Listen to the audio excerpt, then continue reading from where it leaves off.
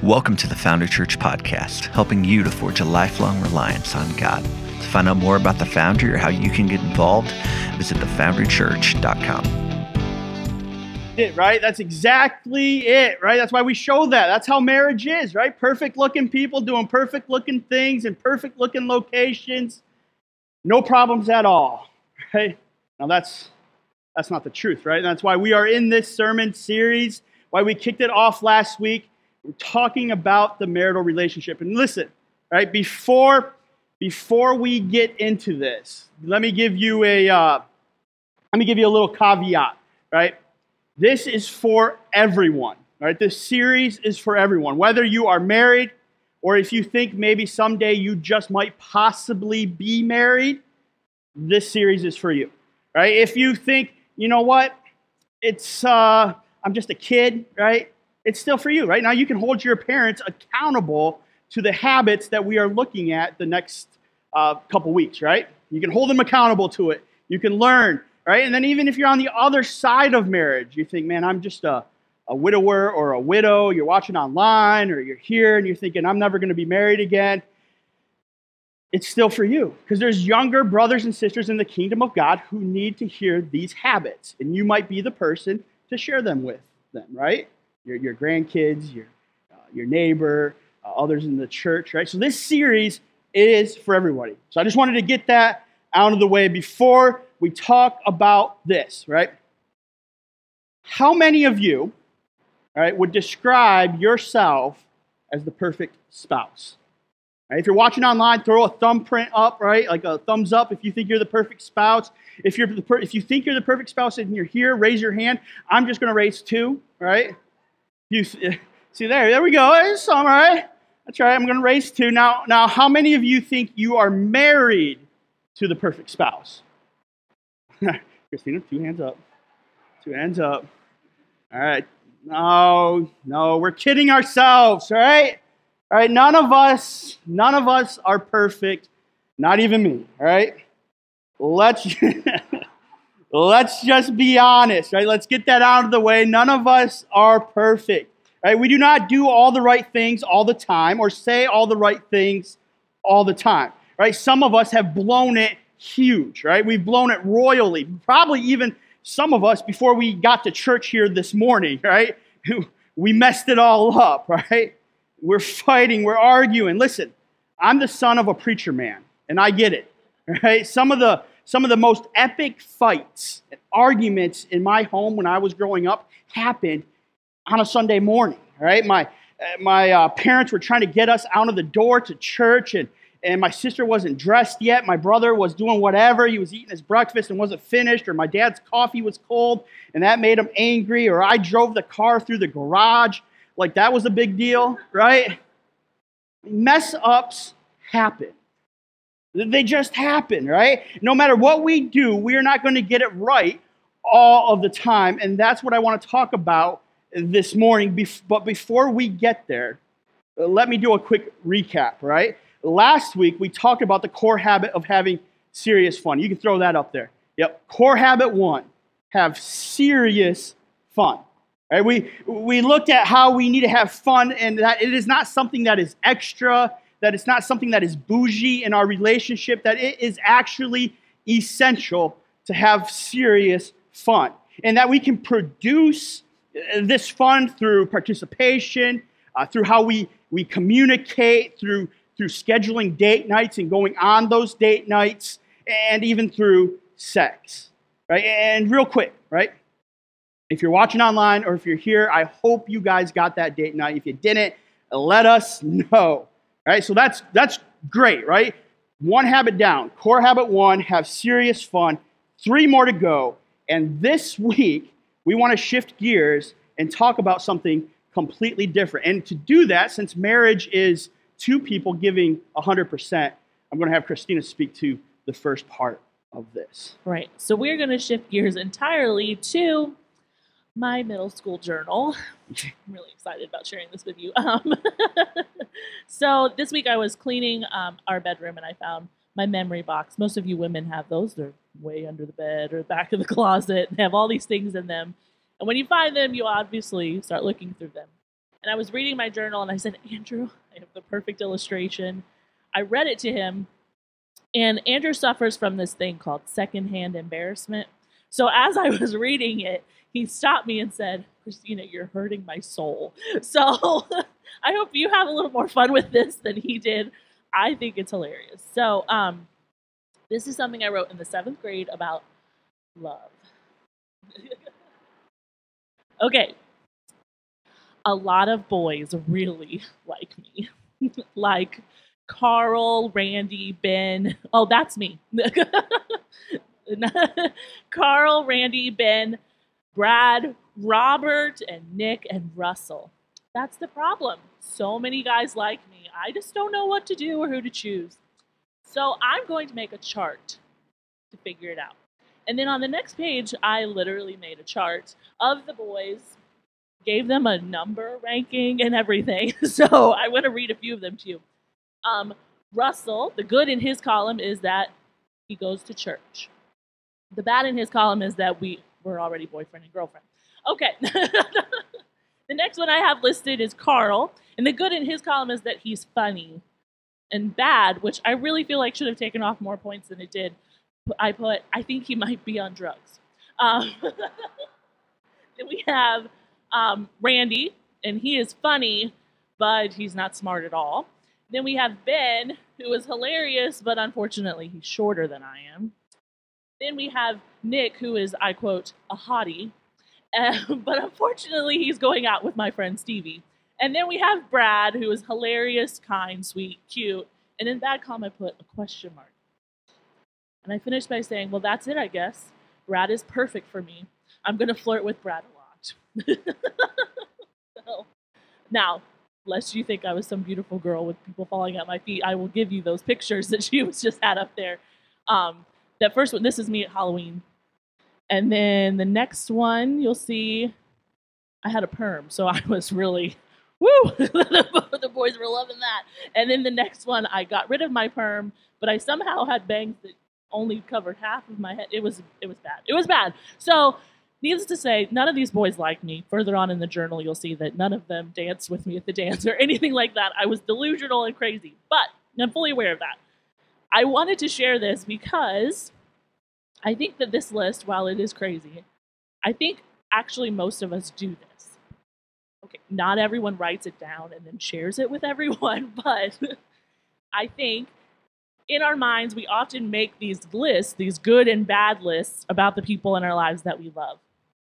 So think about your husband's wives. Think about them, and in your good column, you'd say things like, he tells a pretty good dad joke. He works really hard at his job, makes sure that the car always has gas, and that no one ever leaves a light on once someone has left the room. In the bad column, we have maybe he keeps forgetting to take out the trash, or he keeps tooting at night in front of the fan and makes the whole room smell bad. Or maybe he has no ability whatsoever, seemingly, to close a cabinet door in the kitchen. This is all hypothetical, by the way. None of this ever happens in my home. But you have these lists in your head of good and bad. And I think we do this every time we get in a fight, because I know I do it. Every time he leaves the toilet seat up, or every time he pays attention to the football game instead of me, or every time she puts on the flannel pajamas for bed again instead of, having some fun, or every time she nags you about your unfinished honey-do list. Maybe you make the list every time his eyes linger a little too long when that pretty girl walked by, or every time she chooses the kids over you again. As soon as one thing goes wrong, we automatically think of everything the other person is not doing. Everything that goes in their bad column. We make lists of things that they could be doing better, and the list keeps getting longer and longer until we forget one thing, like what Andrew just said. None of us are perfect. We look at our marriages and the problems or the issues that are there, and listen, they're always going to be there. There's always going to be a bad column in your marriage.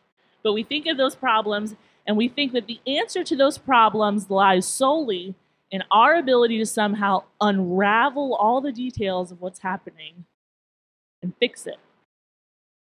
So we ask questions like, okay, who's the one who's spending too much money? Or who never shows up on time? Or who's always tired?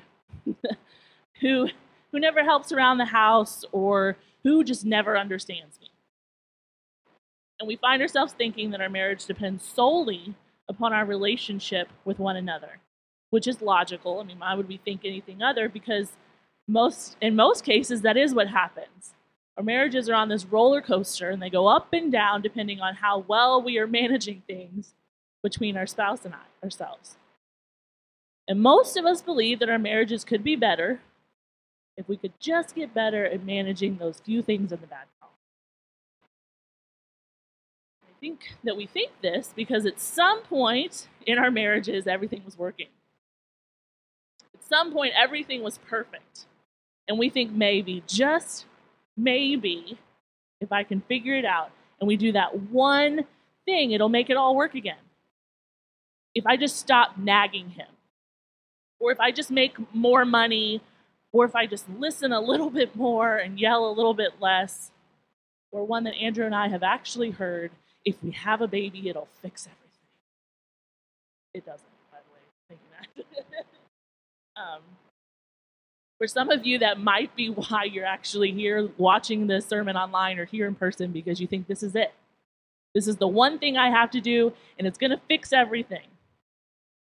We think that maybe we can behave our way into a better marriage. And a part of me thinks that's good. You have a little hope. Somewhere deep down in you, at least to some degree, you have hope. But on the flip side of hope is always worry. We worry that our us is never going to be what we want it to be. It's never going to be as good as it was at this point. We worry that we're not going to be able to do all the things that we need to do to make our marriage work. We wonder, will I ever be able to act the right way, to talk the right way, to do the right thing? And we worry about our marriage because all too often we do the things that we don't want to do. We don't do the things that we do want to do. We say the things that we don't want to say. We treat our spouse in the way that we definitely don't want to treat them. We end up driving them crazy. And we're left screaming at the heavens, why can't I just fix this? We find ourselves asking, why can I not just simply do and be better? Why am I not enough? Why don't they see everything that I'm trying to do? We don't get it. We're searching and we're searching for answer after answer, and we can't seem to figure it out. Maybe it's because we just don't know how to do and be better. Maybe it's because we're tired of trying to do and be better. Or maybe because our spouse doesn't seem to be trying to do and be better, so why should we? Regardless of the reason, we find ourselves in an us that isn't exactly what we want it to be. Or for some of us, it's just not working at all. And when it's not working, we respond in several different ways. Some of us will ignore the problem altogether, sweep it under the rug, and hope nobody notices. I'm here to tell you, we notice. Some of us do try harder. We find ourselves exhausted. Some of us, well, we just stop trying altogether, but we stay in the marriage for the kids. So we're not a quitter. Some of us stop trying and consider separation or divorce because we just can't seem to figure it out. We can't figure out why this isn't working. We can't figure out what makes this relationship work. But today, Foundry, I think that we can say we might be asking the wrong question. Maybe asking what makes this relationship work is not the right question because, if we're honest, it doesn't seem to be working. So what should we be asking? My cue. All right, she's got to give me cues. She just knows when she comes up. I got to have cues. Just so you're aware of what I looked like around the same age as her goofy butt, I was the fish slaying king in Northern Virginia, all right? Once a stud, always a stud. All right, I'm just kidding. All right. I think the question that we should be asking lies in the very next core habit. Right? The next core 4 habit is to love God first.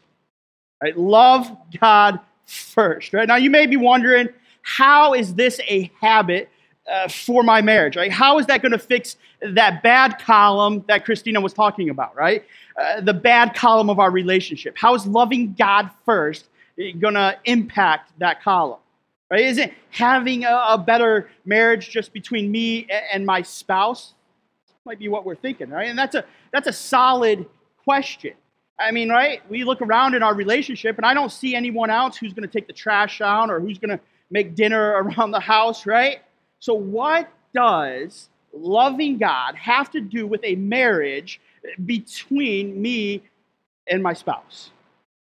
All right? What does God have to do with us? With our us, right? Well, let me say this, right? That traditional view of marriage that our world kind of wants us to look at, right? Like our bumper video shows, the one where there's perfect looking people doing perfect looking things in perfect looking locations, right? Where nothing ever goes wrong. But that's not the definition of marriage, right? Here's the definition of marriage, right? Marriage is a flawed person married to a flawed person in a fallen world, but with a faithful God. Right? Let me say that again, right? Marriage, the definition of, is a flawed person married to a flawed person in a fallen, broken world, but with a faithful God, right? So it's a couple that are forging their life as individuals on God. You see, marriage is not just about us, right? And trying to manage and to deal with all those issues and concerns and problems on our own, right? As a good couple, right? I mean, to a certain degree, yes, right? It is two people trying to deal with all those things, all those imperfections, all the bad, but real, successful, biblical marriage is two people, right? A man and a woman dealing with all of that, right? By looking to a faithful God, right? So maybe the most important question should not be what makes our marriage work, but look, who makes our marriage work, right? Who makes our marriage work? So let's talk about that, right? This habit that we're looking at now will answer that question, and the answer is based on another relationship that we have that is entirely different than the one we have with our spouse, right? Your individual relationship with God, right? And you forging your life on Him. Because whether you like it or not, your individual relationship with God greatly impacts your relationship that you have with your spouse. So God's role in your marriage may seem mysterious, may seem not very practical, right? May seem like something that a preacher will say just to sound spiritual, right? But I think that what we are about to look at will be relevant to you no matter where you are with God. Right? No matter what your relationship is with God. Why? Right? Because this habit has the potential to make your us, right? Your relationship, something you never dreamed that it could be. And so that is why this core habit, right? Core habit number 2 is love God first. I believe that this habit to love God first is the most important of the core 4 habits. Right? So you might be thinking, why did I put it second to the habit of having serious fun? Well, good question. I found that it is in fun that frequently opens our heart to better understand that God, get this, is crazy about us. Right? He's crazy about us. Fun reminds us that even in the mess of life, and in the worry, and in the questions, and in the bad, joy and hope can be found. Right? Fun reminds us of love, and God is love. So let's keep digging in, right? The habit to love God first comes from a section of Scripture that's unique, right? From Jesus' answer to a question from a religious leader who was actually hoping Jesus would condemn himself with his answer. All right, to look at this question, open your Bibles up to Mark chapter 12, verses 28 through 31. Now, if you don't have a Bible, you can use the Bibles that are in the seats in front of you, and those are for you. You can actually take those with you when you leave. Or if you're watching online and you would like a physical Bible, just send us an email or put a comment up there, and we will send you one. All right, so as you're turning there, Mark chapter 12, verses 28 through 31. All right, we're going to look at this question and see what we can learn about this first core habit. Now look, you can also download our free Foundry Church Burke app. And there's a Bible tab on there with today's scripture already pulled up. But this is what it says, Mark 12. All right. It says, one of the teachers of religious law was standing there listening to the debate. And he realized that Jesus had answered well. And so he asked, of all the commandments, and there's a lot of commandments, more than just the 10, right? Of all the commandments, which is the most important? And so Jesus replied, the most important commandment is this. He goes, right? Listen, O Israel, the Lord our God is the one and only Lord. And you must love the Lord your God with all your heart, with all your soul, with all your mind, with all your strength. And then he says this, the second is equally important. Love your neighbor as yourself. No other commandment is greater than these. Now we could talk forever and ever about the power that these verses have in our marriages. But I want to make one simple, but I believe very powerful observation. Right? Notice just in these verses the order in which Jesus wants us to love people. Right? What does he want us to do? Right? He wants us to love him first. Right? And why would he want us to love him first? Right? Because look, right? Loving God empowers us to love others. Right? Loving God empowers us to love others. And specifically to our marriages, loving God empowers us to love our spouse in a way that we could never love them on our own. And that's why it's important to look at how he lists out what we should love first and second, right? Right? So here's the truth. Right? You never get your capacity. Right? You never get your capacity to love from your spouse. You just don't. So please hear me when I say this. You never get your capacity to love from the person that you were called to love. Right? You get your capacity to love at the foot of the cross. Right? At the foot of the cross. At the altar in worship together, at the table when you step up and you put into play what you're reading and doing in the Word of God, out at the square when you go and take the message of love and grace and truth to the world. That's where we get the capacity to love, right? Loving a perfect, amazing, all-powerful God, who, by the way, like we said, is crazy about us, makes it possible for us to love our spouse, right? When we love God first, we don't need to look to the other person for what we have already been given in Christ Jesus on the cross, right? We already have the capacity to love this messy and grumpy and not perfect person, right? Because God already gave it to us on the cross, right? It's a part of God's gift of grace. Right, look at this quote from from an author and preacher and theologian, John Piper. He says, I think the biggest investment that a wife or a husband can make in their spouse is the investment they make in their own souls. Right? But what does that look like? What does that look like in everyday Northern Virginia, busy, hectic, chaotic lives? What does that look like in the real world? What does it look like loving God, forging our life on Him?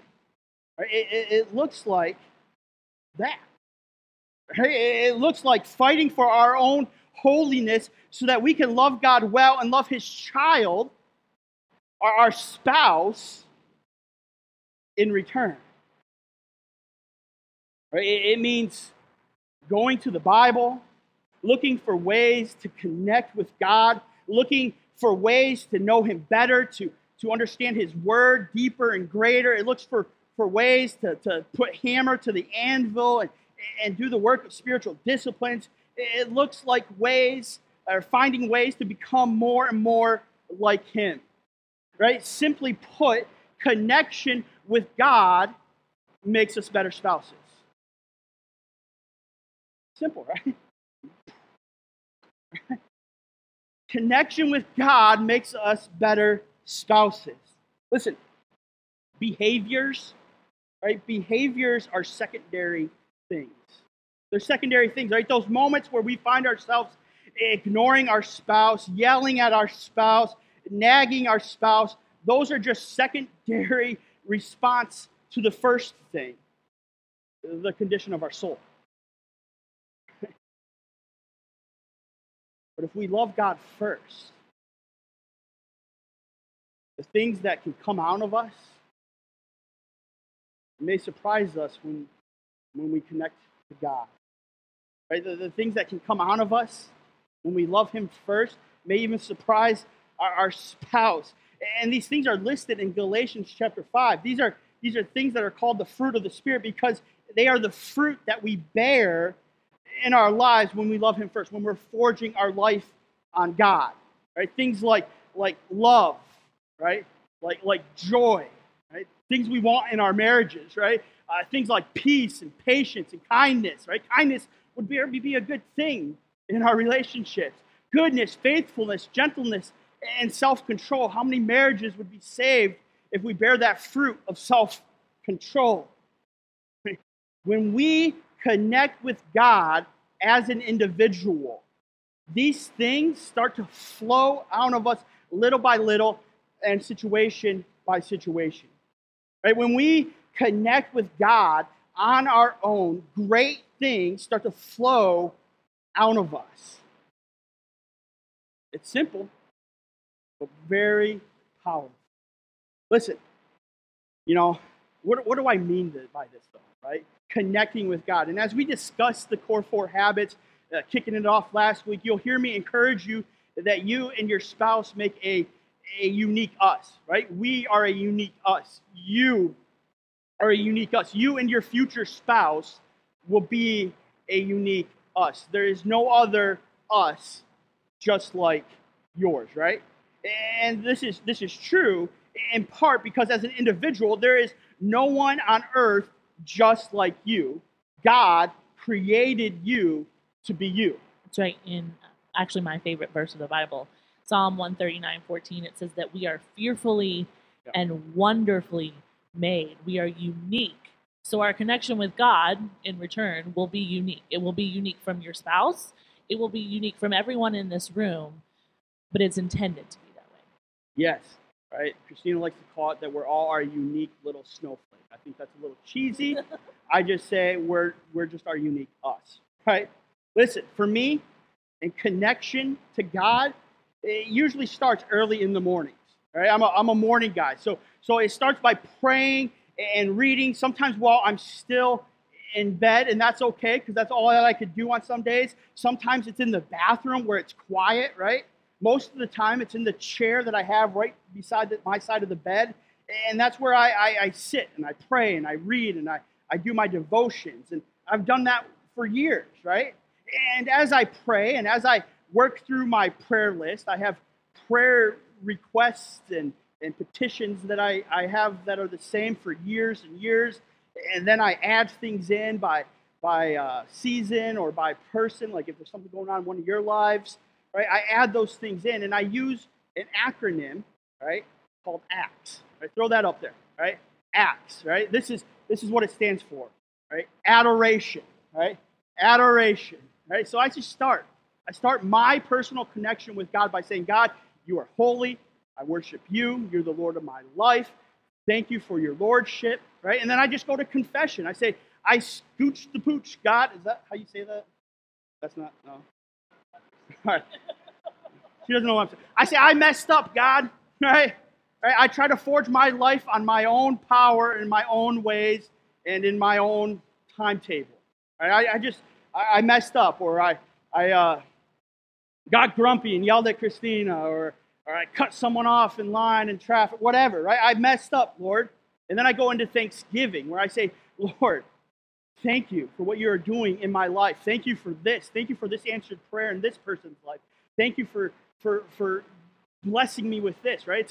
It's that attitude of gratitude that we've been talking a lot about through this year, right? Reflecting on the blessings that God has given us. And then I go into supplication. Lord, I need this, right? Or help me see this. Give me wisdom and discernment, or be with this person, or be with that person, and move in their life, and make the people of the Foundry a little uncomfortable so they take that next step in their relationship with God. Right? It's a model that Jesus gives us in the Lord's Prayer, like we talked about in our last series. Right? And while it may sound cheesy or a little contrived and wouldn't work for you, right, it works for me. I'm sorry, I'm completely different. I am not. Understatement of the year. I'm not a morning person in any way, shape, or form. Andrew knows, don't really talk to me until about 10 o'clock. Oh, yes. You guys all think she's sweet, but if I talk to her before 10 in the morning, it's, I hate your stinking guts. I wish we were never married. Leave me alone. I hope you die. Okay, that's a little bit of exaggeration, but I really don't like mornings. I hate them with everything in me. So I cannot connect with God in the morning. I can't connect with anyone in the morning. So my connection time with God is in the evenings. Andrew is a 95-year-old man, for those of you who don't know. So he goes to bed very early. I am not tired when he goes to bed, but we like to get in bed at the same time. So we'll get in bed, and as he's falling asleep, I will read a book or a devotional. After we do what we talked about last week. Never.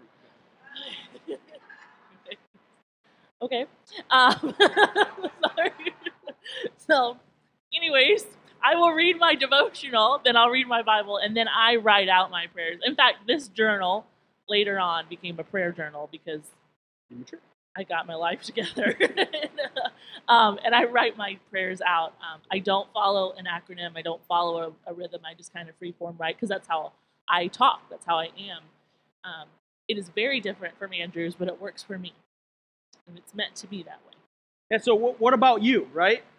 I mean, it's something we got to think about. How do you connect with God, right? How do you love God first? One of our measures out there is owning our faith, right? As an individual, how do I own my faith? Now, maybe you don't know, right? Maybe you're not there yet, and that's okay, right? I mean, but I do want to encourage you to take one step this week to connecting to God. Right? And here are just a few ideas that might get you thinking, but please don't feel limited by these things, right? But like you said, we're all about equipping growth here. So to help you take that next step, we made a very short list of some ideas that you can go through. The first one is just pray as you're getting ready in the morning. Yeah. This is something a lot of moms do with their kids is they're putting their clothes on, they pray through the armor of God.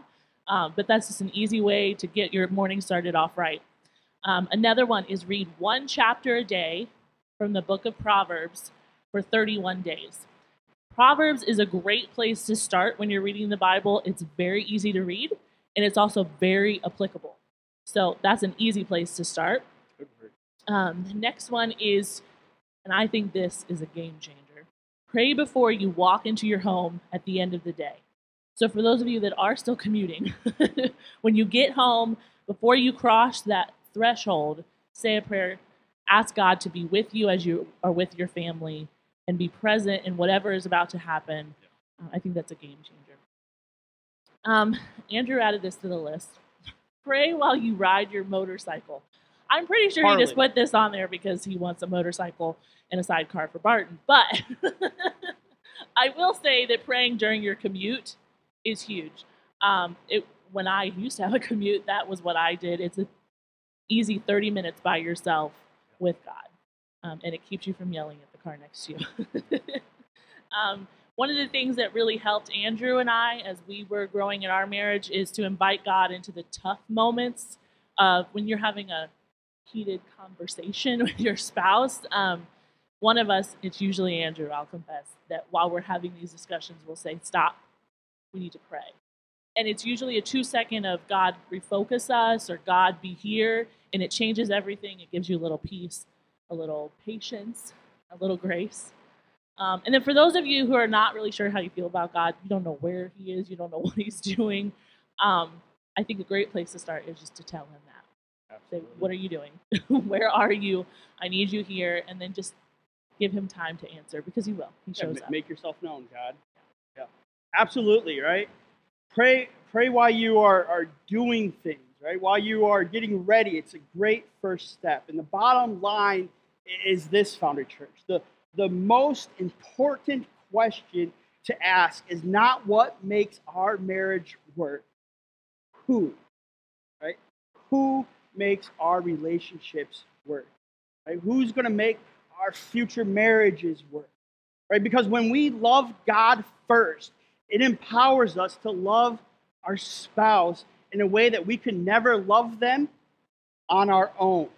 Right? No matter what we do, we cannot save our marriage.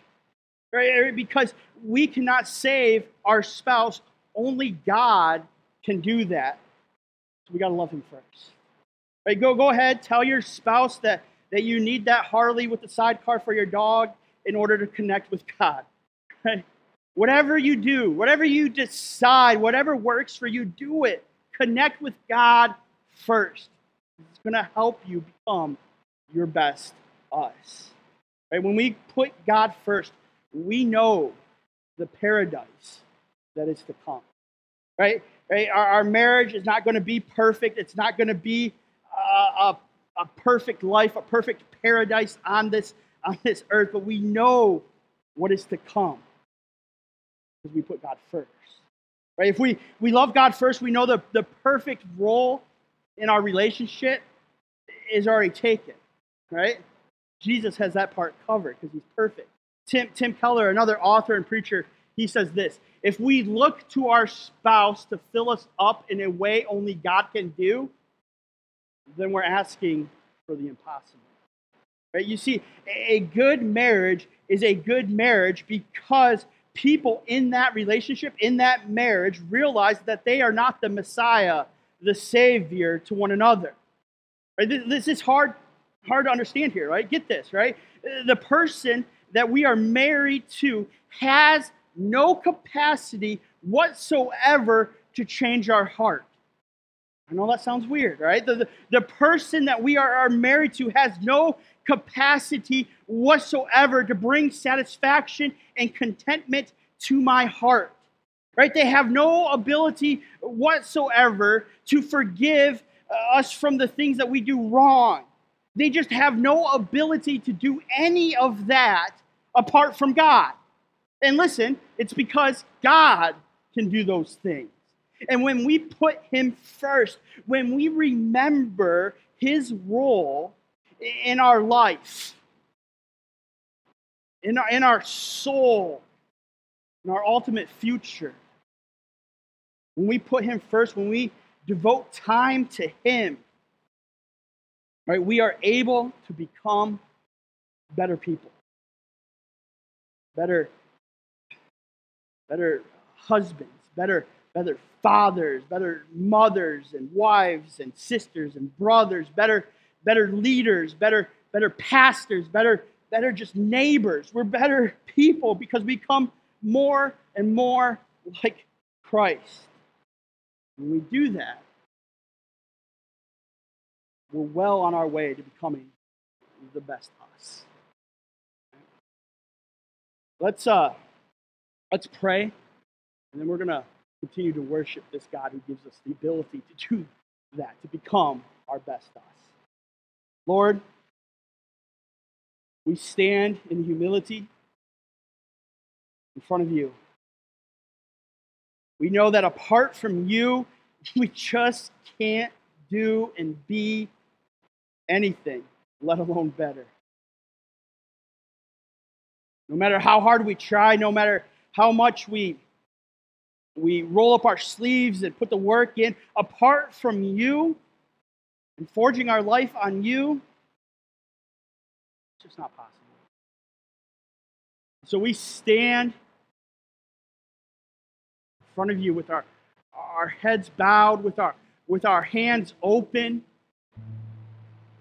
ready to receive your grace, your truth, and your power, and the ability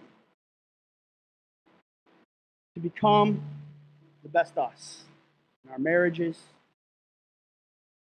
in the marriages that we're preparing for in the future, or even for the little kids that are here today. That your Spirit will enable them to be more and more like you.